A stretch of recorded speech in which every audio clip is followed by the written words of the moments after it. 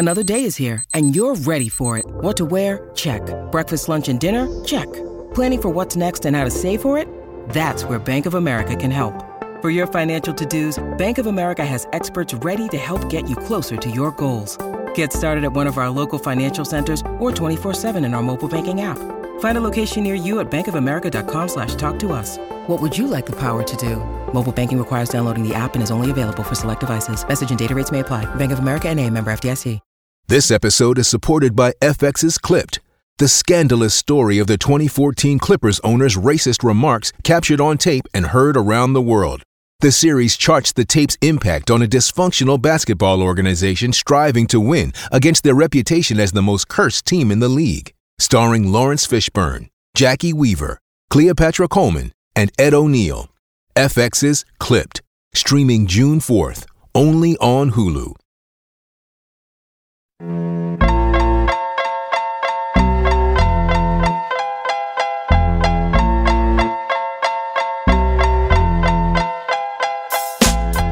Welcome back to the South End Zone podcast here on the Pigskin Podcast Network. I'm your host, Jason. I'm here with Eric. Timmy's still out of pocket for a few more weeks. We hope he gets back soon. Eric, what's going on, man?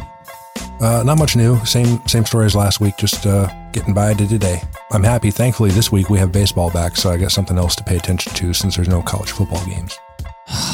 Well, I was happy about baseball being back until today. And, yeah, I know. Oh, man. Just been gutted. Just had my guts ripped out. Freddie Freeman will not be a Brave anymore, for those of you who haven't heard and follow baseball.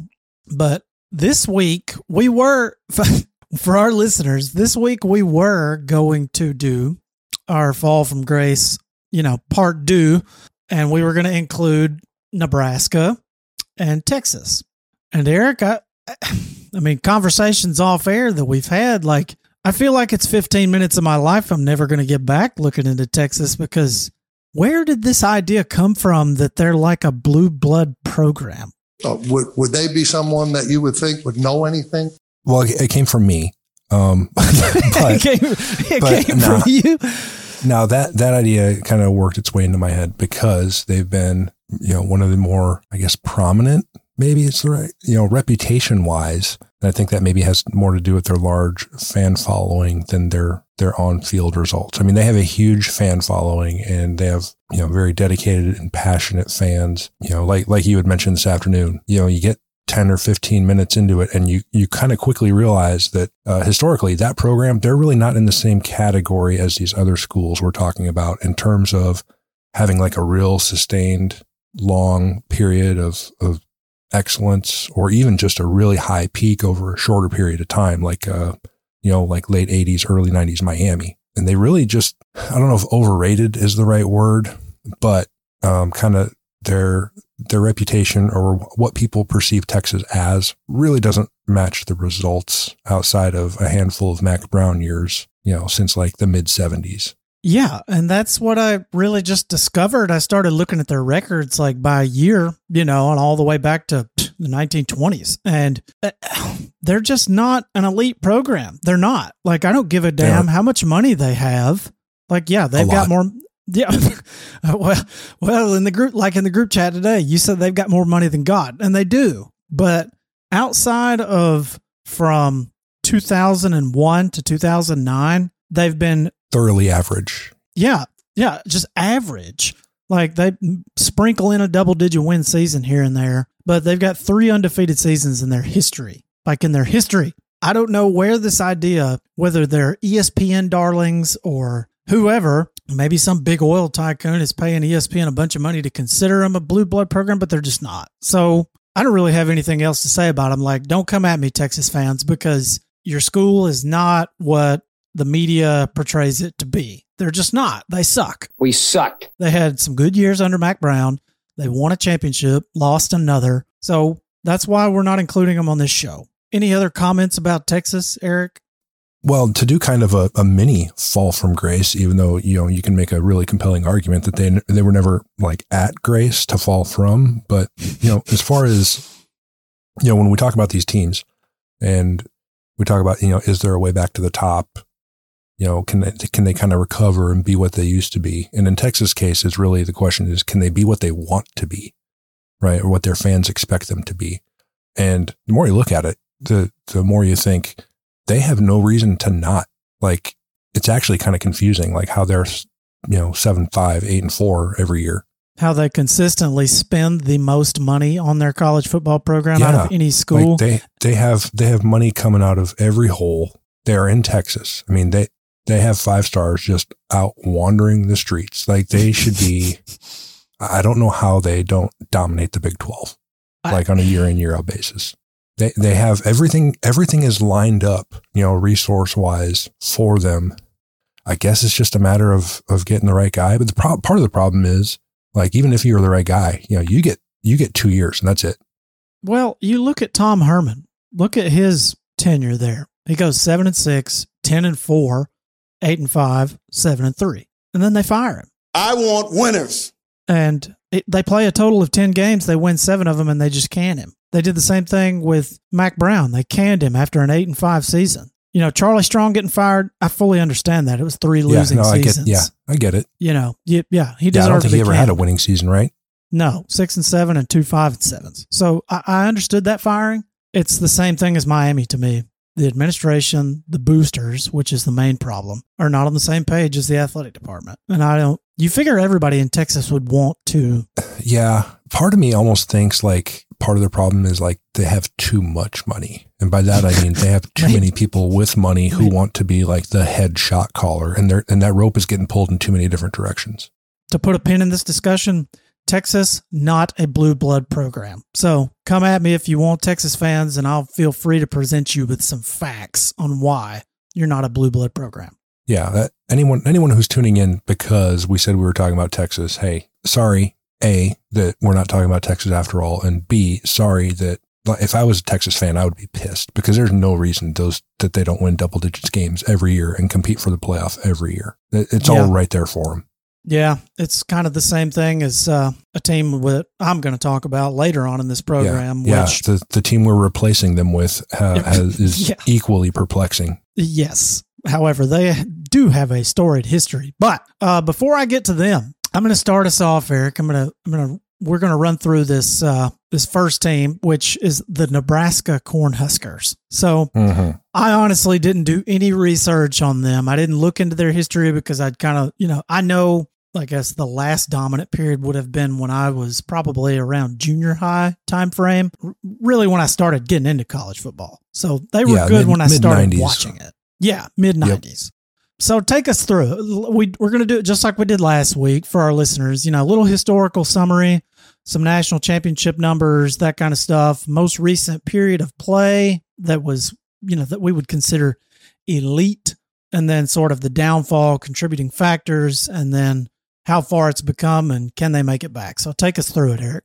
Okay, so Nebraska 908, 409, and 40 all time. So they've they won not quite, I guess, a little more than 2/3 of their games all time. 5 national championships, all of which have come since 1970, and 46 conference titles. So Nebraska really became Nebraska kind of as people my age knew them in the late 60s. A guy named Bob Devaney was their coach. He was there for 10 years, 8 of which he finished in the top 6.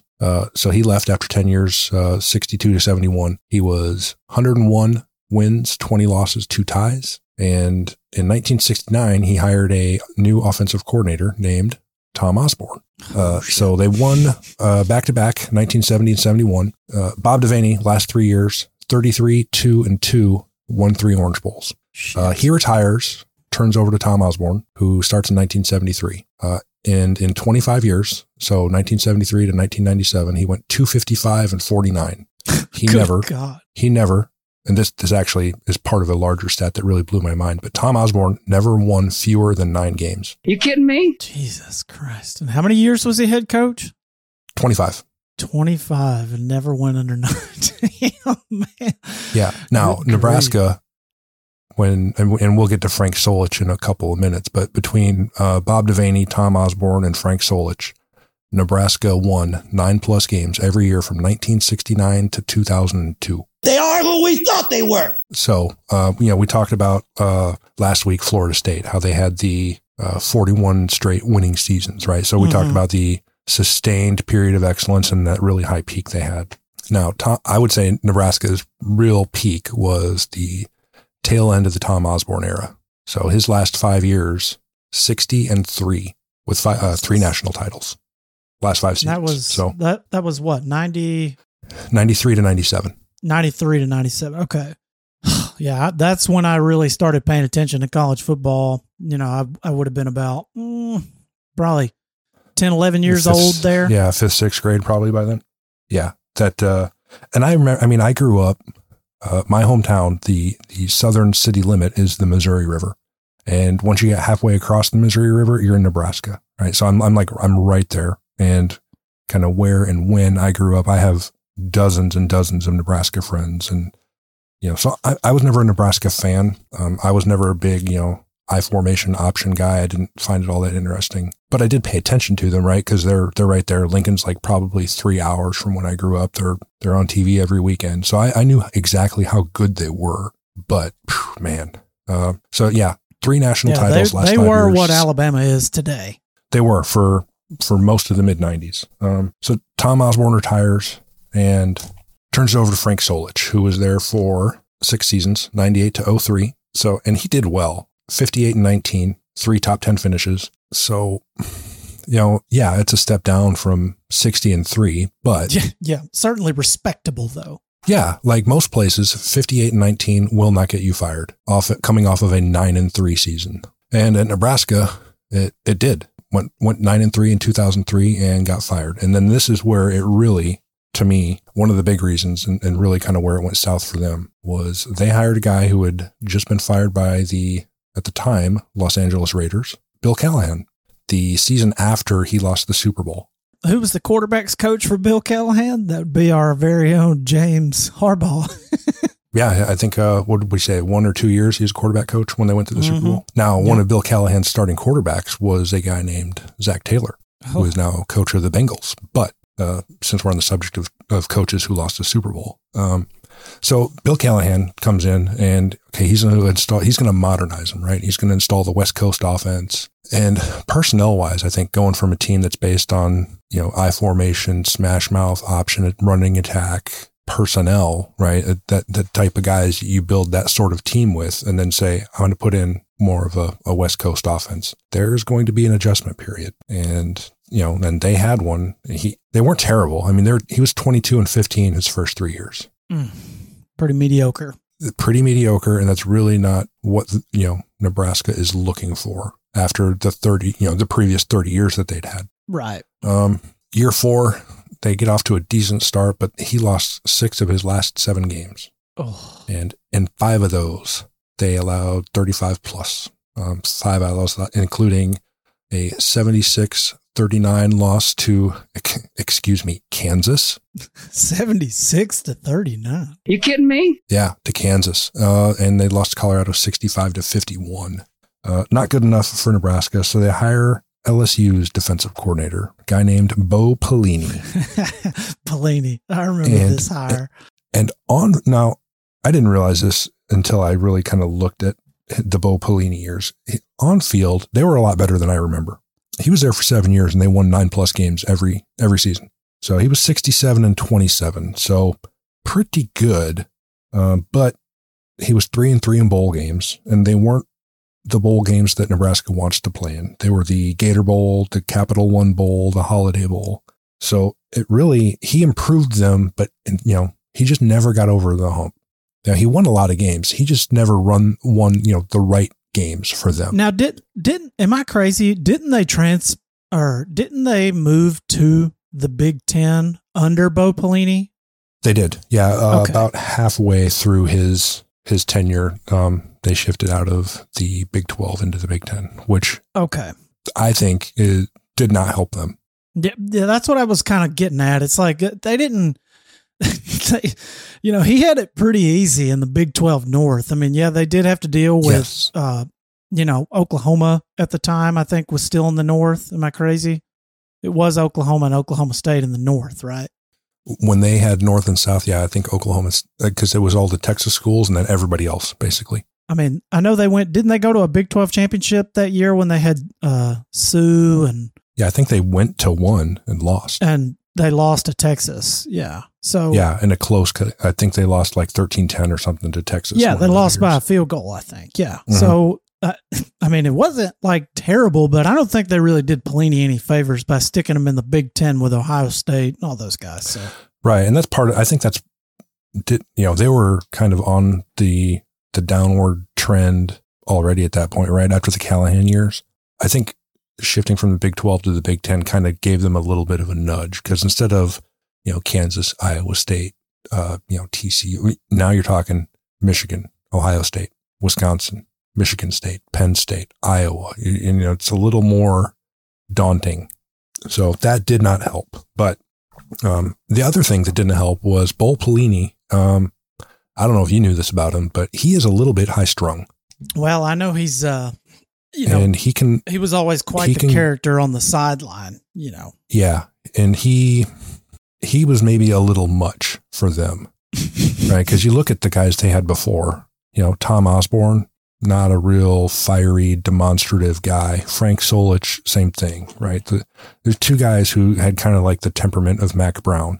And then you're talking about, Bo Pelini, who... Yeah, he's in that Muschamp mold, the fiery guy, Yeah, so I don't know, personality, I don't know if he was really a great fit for them. He's certainly not what they're used to. So there's an element of he wore out his welcome, personality-wise. Like I said, he didn't win the right games. He won a lot of the games he was supposed to win, not many of the ones that, kind of 50-50 games or even the ones they shouldn't have won. So they let him go. There was even a recording that kind of got leaked at some point where he was just going off on the fans. Just this expletive-filled tirade about how terrible the fans were. Didn't help his cause because that is another large, passionate fan base. Oh yeah, I mean they sell. I think don't they hold some kind of record for the most consecutive games sold out or something? Well, I know they did, and I believe that is still going. I'm not sure if that in the last couple of years that we'll talk about here in a sec, if that streak ended. But yeah, Memorial Stadium packed week in and week out for half a century. So they let Bo Pelini go and they hire Mike Riley from Oregon State. He went 19-19 in 3 years, totally forgettable and irrelevant. We can move on from him. And that's what they did. And when they moved on from him, they hired former Nebraska quarterback and a coach coming off a undefeated season at UCF. I'm doing air quotes here, national championship season at UCF, Scott Frost. Now, as far as, is there way back for them? I know a lot of people who are not going to like my answer, but I don't see it. When we talk about, what a team has to do to be a perennial or near perennial contender, I don't see Nebraska being able to do any of those things. As far as really it centers around recruiting. And that's one of the things I think that contributed to kind of their downslide was the internet, basically. Start towards the end of the Frank Solich years.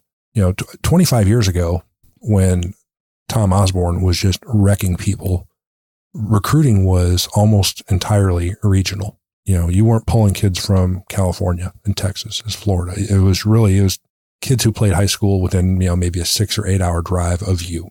Yeah. Cause there was no Twitter. There was no way to reach recruits. Right. Yeah. There was no Twitter. There's no Max Preps. There was no Rivals. There was no Huddle. There was no anything. And it was, you were networked with high school coaches in a certain mile radius, and back then in the 80s and 90s, I think Nebraska probably was ahead of the curve as far as like strength and conditioning. And they did a really good job of developing guys. Well, it was also a different time too. They were running the freaking Maryland Eye and the triple option. Yep. And you can do that with, big, huge corn-fed kids from Nebraska.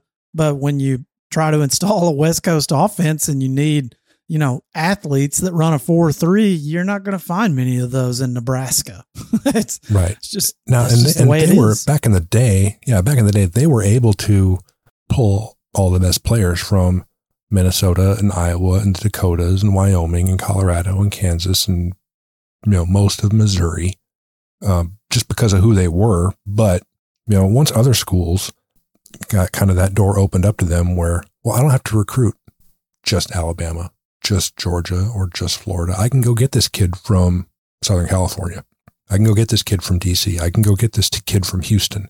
Or if you're Ohio State, I can go to Nebraska and pull this kid now. Yes. So they're going to have to do a lot, and they have been this year. But, for I looked at about the last decade, and they're typically in the 20s, right? National recruiting ranking.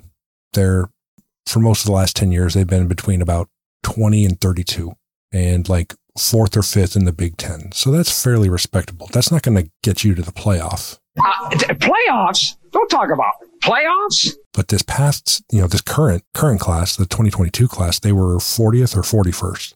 And a lot of that has to do, I think, with the uncertainty of the future of the coaching staff, like we've seen before with other schools. But they're going to have to recruit a lot better. And I don't know that you can do that. No.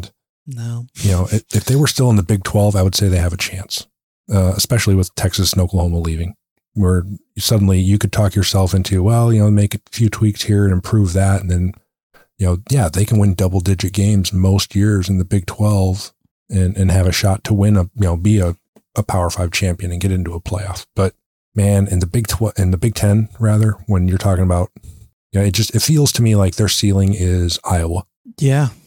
Relatively the same division, same kind of feel to it. It's like I almost feel like Nebraska fans sort of need to, because they don't come at me, Nebraska fans, but it seems like they're just like Tennessee. They're like a delusional fan base that thinks they should be a national power every year because they were at one point in history. And that's just not how it is. It's like, they don't have the facilities. They don't have the recruiting. They don't have any 5 stars sitting in their backyard.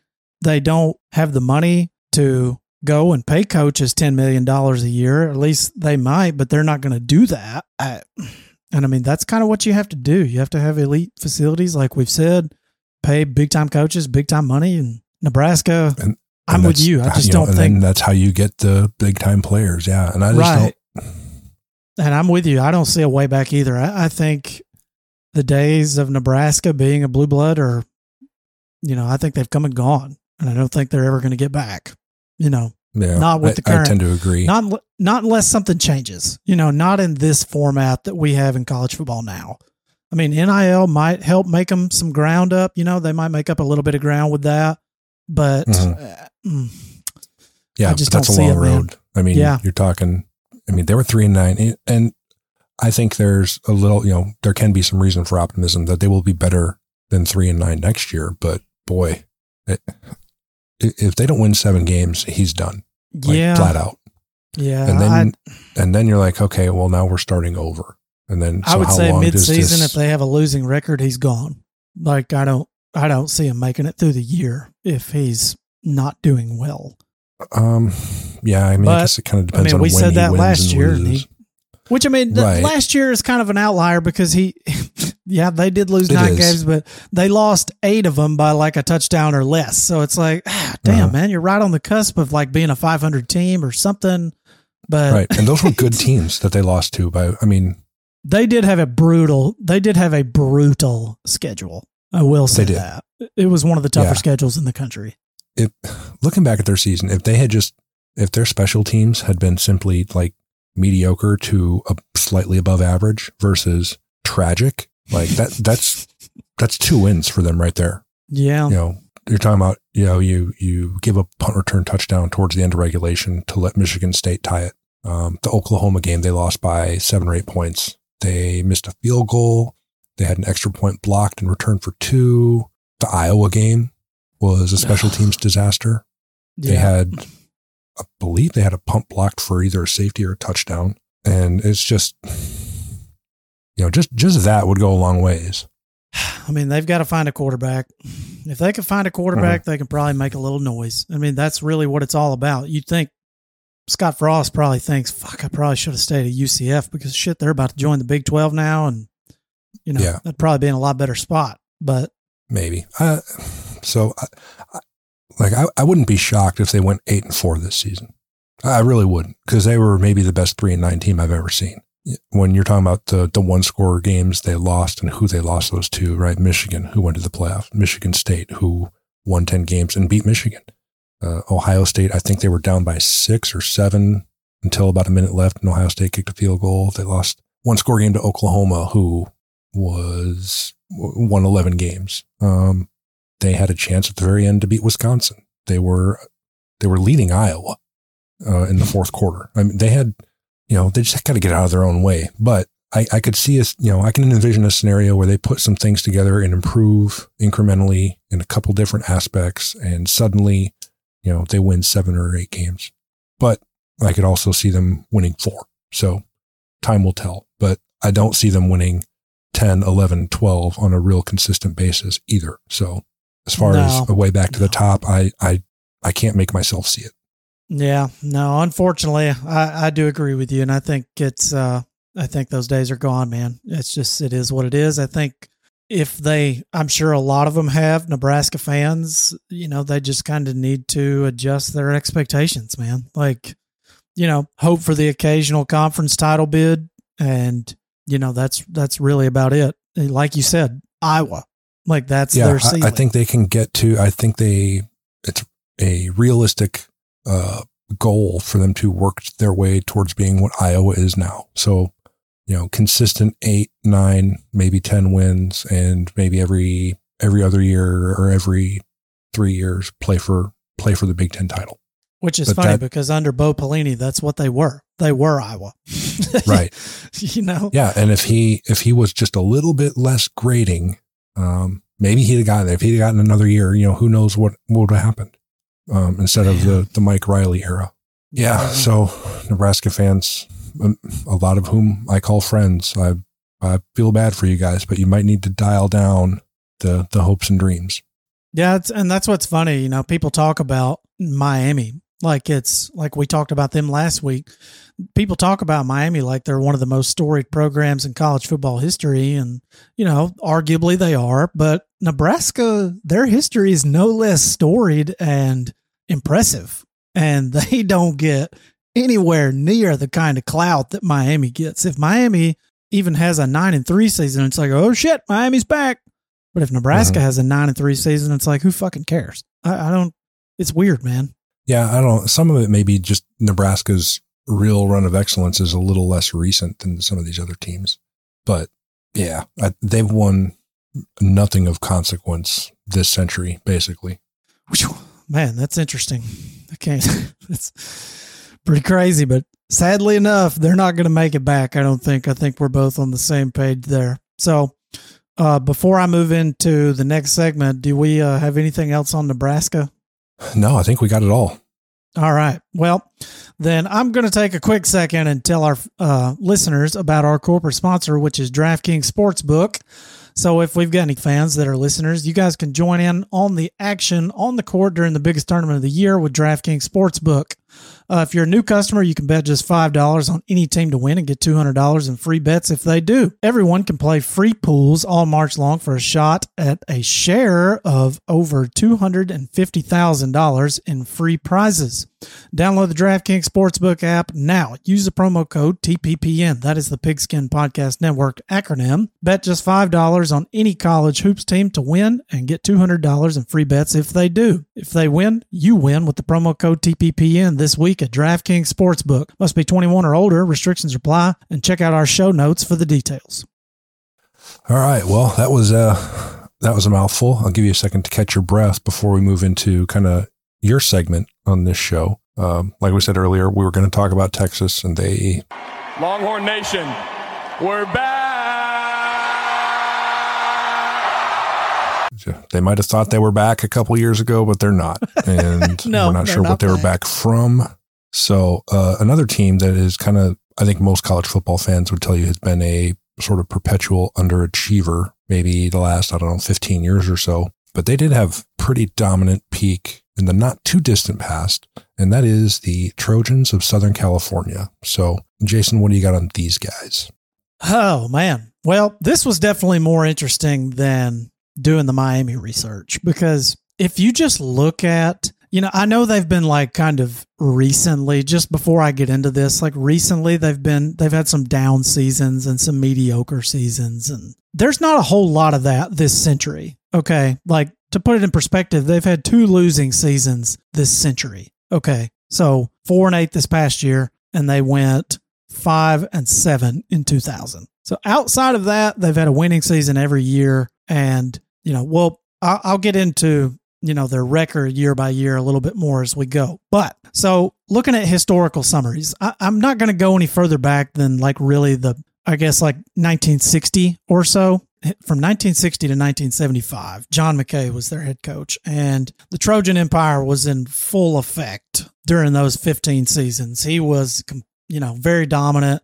They went 127-40 under McKay. They won 4 national titles. So McKay leaves after 1975. Okay, so they go 127-40, win 4 titles in his tenure. They're dominant. And then they have 2 elite seasons in 1978 and 1979. They won the title in 78. 1979, they actually went undefeated, and, but they don't claim a national title there. Don't really understand that. And that was under John Robinson, is who succeeded John McKay. So really dominant in the 60s and 70s.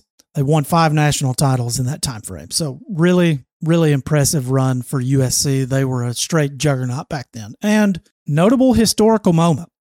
Interesting story, and this applies a little bit to me because I'm an Alabama fan. Notable historical moment, September 1970, when John McKay was the head coach. USC, in their opener in 1970, visits Alabama. Bear Bryant was the head coach. Okay, so USC at this time is fully integrated, right? So California way ahead of the curve in that department compared to Alabama in 1970, which had an all-white football team, right?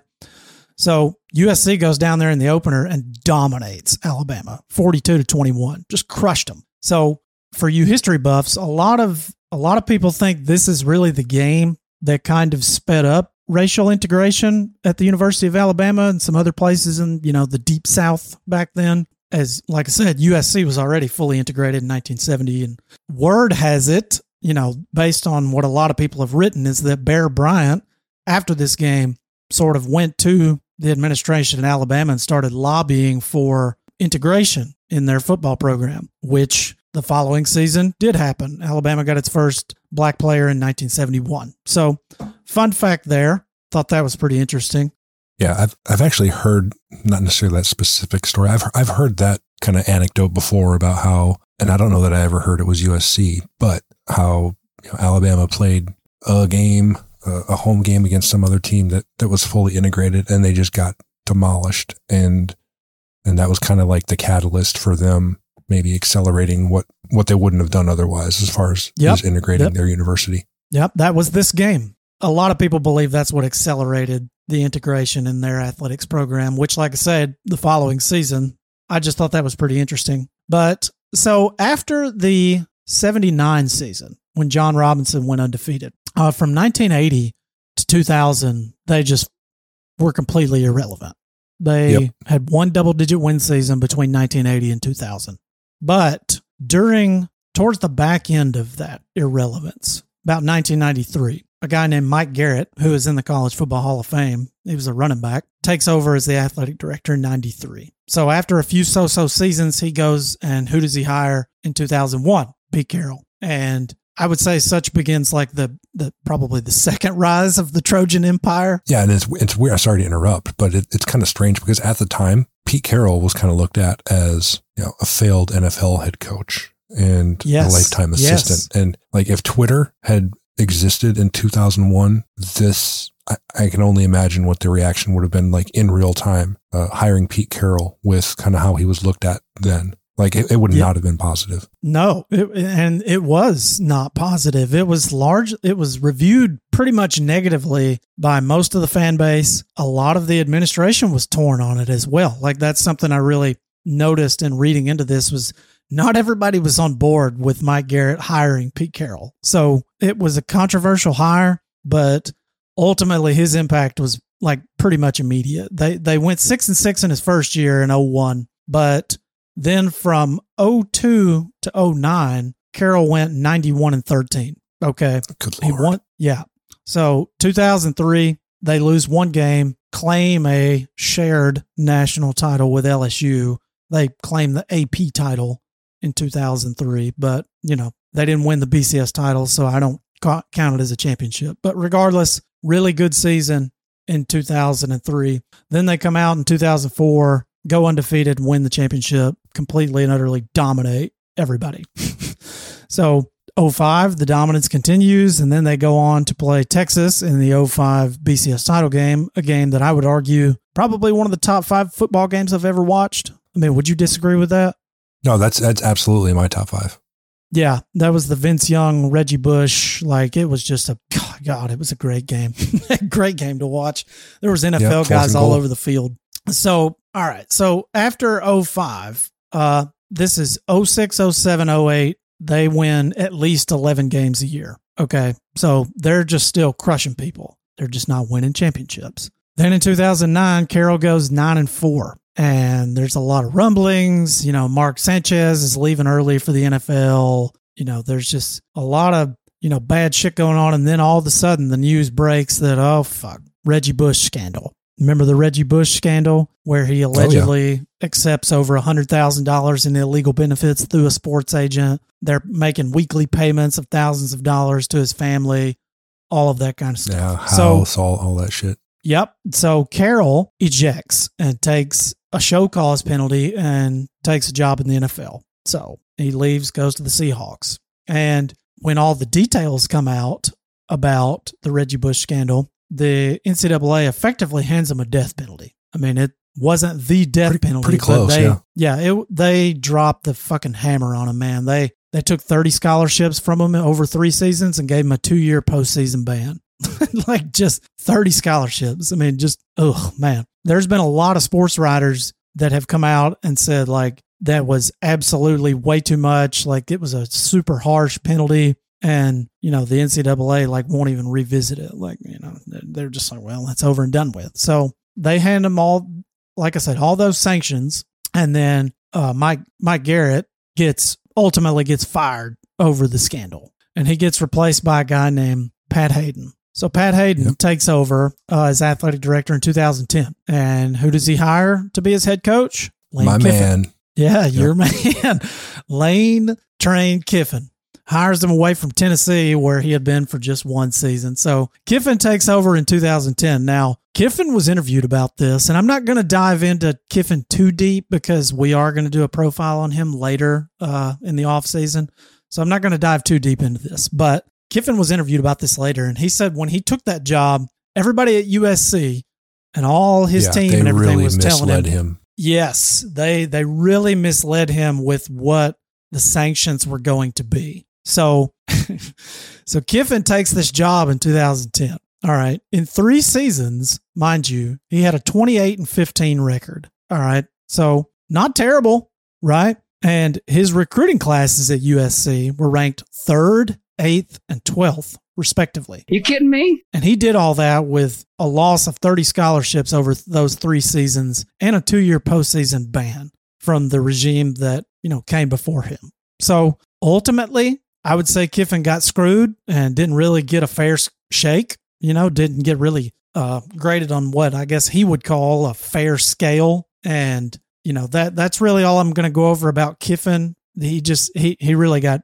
they did him dirty and they fired him on the tarmac, and it totally blindsided him. So it was after a loss to Arizona State. It was a really controversial firing. So, and like I said, they didn't have a losing season under him. I mean, it was a winning season, but kind of the same thing as Nebraska. Like, it's not up to our standards. You got to go, So had some big shoes to fill after Pete Carroll, but nobody was talking about the sanctions. Like, oh, well, Kiffin's 8-5. Well, no shit. They've lost 30 scholarships. I mean, what do you expect? The fact that he brought in the 3rd ranked recruiting class, the 8th and the 12th, to me, that's really fucking impressive considering.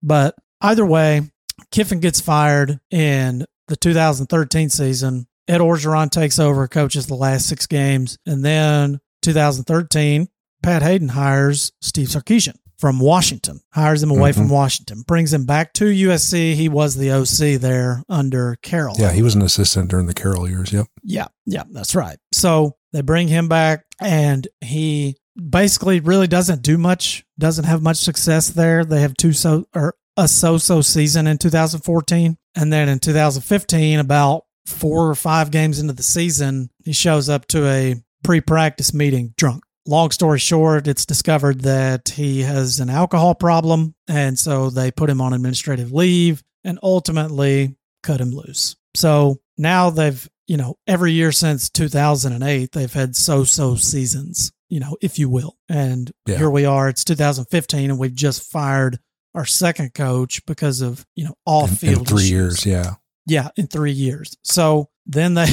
inexplicably, they give the job to Clay Helton, and this is the one that just kind of baffles me. I don't understand it. And so Pat Hayden hires Clay Helton, gives him the job, and then 3 years later, he retires, and Lynn Swann takes over as athletic director. Yeah. And so now you've got a terrible athletic director, a terrible head coach, and so Swann is there from 16 to 19. And I mean, we all know the story on Clay Helton, so I'm not going to dive into that, really. It's just been utterly average, pretty much average recruiting classes. He did bring in one decent recruiting class while he was there, but ultimately just mediocrity. And there's really nothing else you can say about it. Overall, pretty mediocre. I mean, he coached like the second half or maybe even the majority of the 2015 season as the interim, right? Because they moved him up from, I believe, offensive coordinator. Yes. When they fired Sarkisian. His first 2 full years, they were good. I mean, they weren't total, top tier, elite, great teams. But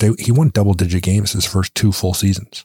Right. Yeah. That's kind of what I was going to allude to. They did go 10-3 and 11-3, between 2016 and 2017. 16 and 17 or 17 and 18? It was 16 and 17. He won double-digit games a couple of times, then had, I think, kind of one bad year, and that's right. And really kind of where it fell apart for them. Right. And what I kind of read was that was really like, those weren't really his players he had recruited, but I mean, he had been there long enough to recruit those guys. So I don't really know that I buy that. Well, yeah, I mean, kind of yes and no. Like, yeah, I get that he's not that he wasn't the head coach when those guys were recruited, but he's not some random dude that they just like, those were the guys he was picking out as the offensive coordinator to go after, right? You would think, you would hope. Yeah, you would hope so. So ultimately, if they were going to fire him like this, they should have fired him a season after he fell off and didn't win 11 games again. They kind of let it drag out way too long. So yeah, so he had a bad year and then an okay year, and that's when they should have decided. Right. When I say decided, I mean either fire him and pay out his contract or extend him and show that, hey, this is our guy, we're behind him, instead of kind of being on the fence for 3 years. Because that really, we talked about it last year at the Pac-10 or Pac-12 preview, that their indecisiveness, and really it's a perception issue as far as, right, it is. I mean, they came out. Are they going to stick with him or not? And that just kills his recruiting. It does. And they came out, after this season, after last season, and we're like, oh, he's our guy, he'll be back, yada, yada, yada. And then they fire him 2 games into the season. So right. It's kind of mind-blowing, but clearly Mike Bohn, who, by the way, took over as athletic director in 2019, he succeeded Lynn Swann. He had been a few places, Cincinnati, others, but ultimately, I think this is kind of where, do I think they can make it back? Ultimately, yes, I think they can, because seemingly they would have unlimited resources being in a place like Los Angeles. There's no reason they shouldn't, yeah. Yeah, and this guy, he did at least give himself a chance. He spent $100 million to pull Lincoln Riley from Oklahoma. And what does Riley do? He instantly starts doing work in the transfer portal and the recruiting trail and brings Caleb Williams with him from Oklahoma. And So, I mean, we'll see whether they can get back or not. I mean, I don't think there really is a question of whether they can get back. I think it's more so just, do you think Lincoln Riley's the guy to do it? And you can come at me if you want to, USC fans, but I'm not so sure, because while we know Lincoln Riley can coach, what we don't know about Lincoln Riley is, can he build a program? Because he took over in Oklahoma. Yes, build, because he took over at Oklahoma. They were already a juggernaut in their conference. Okay, they had been the dominant team in that conference for upwards of a decade when he took over. So can he have the same sort of success when he takes over a dumpster fire? I'm not so sure. I don't know. But I know he just spent $17.5 million on a house. So so good for him. So he's living the lavish life in the California oceanfront mansion with $100 million in his pocket. So I don't know, man. Ultimately, I think USC can get back, but whether they get there, time will tell. What do you think? I think they will, just because resource-wise, everything we said about Texas, you say the same thing about USC. And they are in what I think is an easier conference to compete in. So, I don't know. It blows my mind that USC is not in the playoff every year as the Pac-12 champ. Yeah, it's kind of, they're almost like the Texas of the West Coast. Yeah, like they have no excuse. They should have better talent than everyone. We know they have more money than everyone. Yeah, they check all the boxes. Like that, money's not an issue. They're in a recruiting hotbed. Like we talked about it during the season. It was fairly early on. It's probably maybe a month in, where of these, I want to say, like, if I remember right, is the 5 or 6 players with the shortest Heisman odds, right? By that, I mean, most likely, according to Vegas, the favorites, like 4 of them were quarterbacks from Southern California who played high school within an hour of USC's campus. And USC had none of them. DJ Uiagalelei, Bryce Young, Matt Corral, like all these guys are Southern California. CJ like Stroud. The talent is CJ Stroud. The talent is there. You just got to get them. And well, I mean, yeah. And you go back to the Pete Carroll years. I mean, look at the dudes that they had. Holy shit. I mean, just like go down the list. Matt Leinart, Reggie Bush, Keith Rivers. Yeah. Just pull up their 2003 or whatever roster. Yeah. I mean, they had freaks of nature every single season. Hall of Famers type for college football. I mean, wasn't that long ago that they were like the dominant recruiting power. Yeah. And I think they'll recruit better because they're obviously committed to a coach who has a good reputation. Now, if you kind of dig into it and you realize kind of the situation he landed in Oklahoma and what he did with that, there's a lot of, I don't want to say signs, but you can sort of look at how that team performed year to year and say they regressed a little bit each season under him, but they're still very good. And they still won the Big 12, I think 6 years in a row. And that was, how many was that? 5 with him? Let's see. Now you've got me curious. I'm actually pulling up the history under Lincoln Riley. So they went 12-2, 12-2, 12-2, 9-2, 11-2. I know the offensive numbers regressed over 4 seasons, but he's kind of been that guy that's made a living off of transfer quarterbacks. That's my question. It's like, and here he is again, like he brings in Caleb Williams. Can he recruit a guy who's a freshman and develop him into an NFL Identify player? A guy, yeah. I mean, that's really my big question with him. It's like, yeah, you can recruit a guy that's got 4 or 5 stars next to his name. Great. But can you develop him? Can you actually make him better? Yeah. Can you make him better? Can you build a program? Because there's a lot more to building a program than just recruiting 4 and 5 stars. Like you actually have to develop them. Texas A&M would be a great case in point, and Texas as well, because under Mac Brown, his last 3-4 seasons when they were mediocre and they weren't winning championships, they were still pulling in top recruiting classes, but they weren't developing players anymore. And that was a big sticking point down there with letting him go. And so, like I say, time will tell, but I'm optimistic that USC will be very much improved, but can they get to the top of the mountain again? I'm not so sure. I don't know that Lincoln Riley is that guy. Well, I think they need to kind of temper their expectations for this year because, the idea that, they're going to, they're going to win 10 or 11 games and win their conference and compete for a playoff spot in year one, I think it's a big ask. And I don't know how realistic that is. Now, going forward, I mean, honestly, 2022, I don't know that it's a big ask. I was thinking about this today.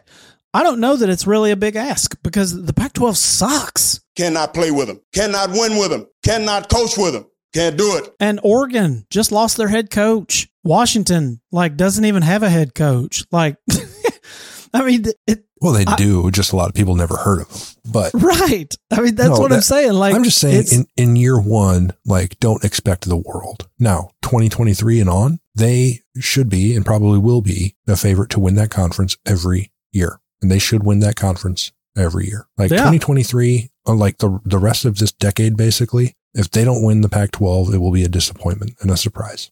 Unless he is just completely in over his head and overrated because he's not, he didn't land on third base. He's got to actually hit the triple. But I can't think of a good reason they shouldn't dominate that conference because that conference is garbage. We couldn't do diddly poo. Yeah, I mean, that's ultimately, dude, like I say, even for this year, they have no excuse. They have more talent on their team than everyone else in that conference, except maybe Oregon. But now with Lincoln Riley, he's obviously the best coach in that conference. And I mean, he's got the best quarterback in the conference. He's coming there at the perfect time for Lincoln Riley. I'll say that because, yeah, he does have to build the program, but to become the dominant team in the conference really isn't going to take much. Yeah, it's not that long a road. No, it's really not. 1 or 2 seasons, they should be the dominant team in the conference. Yeah. No, I mean, and you can argue that building a powerhouse in the Pac-12 is easier than maintaining a Big 12 powerhouse in the SEC after the move. I think I would rather do that. I think I would rather try to bring some Pac-12 team kind of out of the ashes as opposed to take a team that has sort of dominated an inferior conference and then move into the SEC if I were him. Yeah. I don't know. Well, I'm really interested to see how it goes because I think USC, like we've discussed with Miami and Florida State, I think they are another one of those teams where while it is exhausting because they are like ESPN's darling when they're good, they're overrated every year. They're going to be overrated coming into this season. I can tell you right now. Yeah, they will. They'll have them up in the top 17 or 18 teams, and they're not that good. Than that. Maybe so. I mean, if they're above 15, that's disgraceful. They went 4-8 last year. I would be shocked if they're not in the preseason top 10.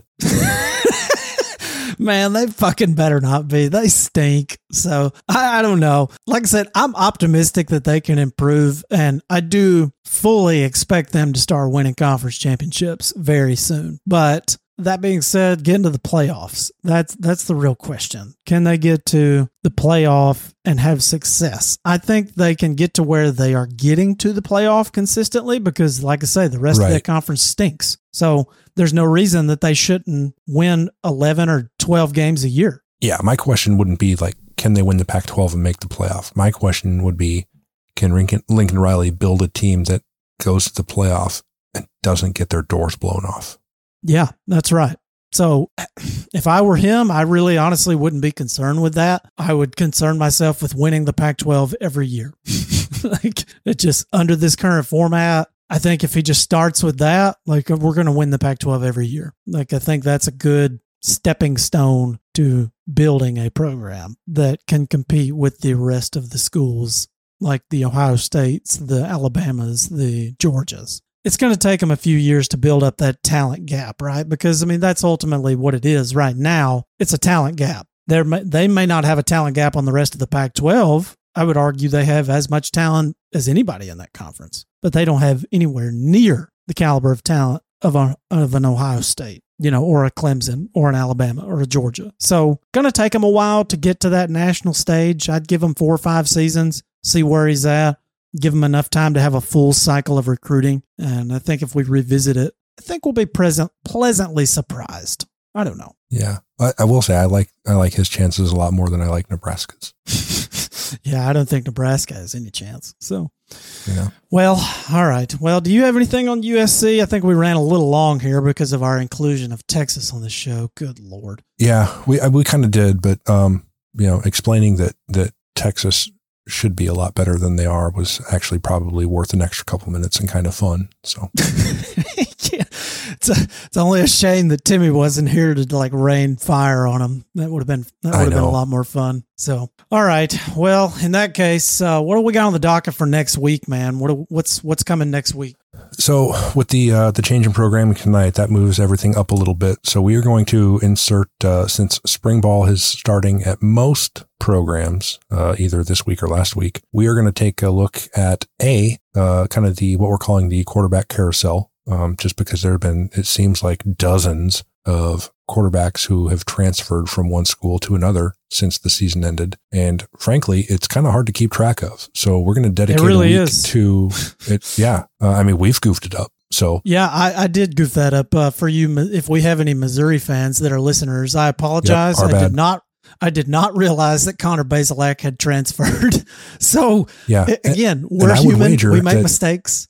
So yeah, and I would wager we pay more attention to this type of stuff than your average college football fan. So if we're losing stuff, I can only imagine what the casuals and how lost they are. So we're going to try to get everyone caught up to speed on new faces in the new places, and maybe try to identify some position battles going on in spring practice at a couple different spots that maybe dictate if there are more transfers to keep track of over the summer before we start. There's going to be. So there's going to be. I think late April we're going to see another kind of wave of transfer portal guys. But for now, we're going to try to get caught up to sort of the current landscape with where everyone's at, and we're going to take a look at that next week. All right. Well, that sounds good. I'm pumped up for that. All right. Well, you guys can find us on social media. We're at South End Zone Pod on Twitter and Instagram. We'd like to thank our corporate sponsors, DraftKings Sportsbook, and also our network, the Pigskin Podcast Network. You guys can check them out. They've got several individual college football team pods and also tons of NFL pods. They've also got a hockey network, basketball network, pretty much whatever you're into, you can find it. Just go to the Pigskin Podcast Network website and they'll give you the links to the other ones. So you guys need to check them out, and we will be back with you next week with the little quarterback carousel and some spring ball updates. And until then, thank you very much. Have a great day.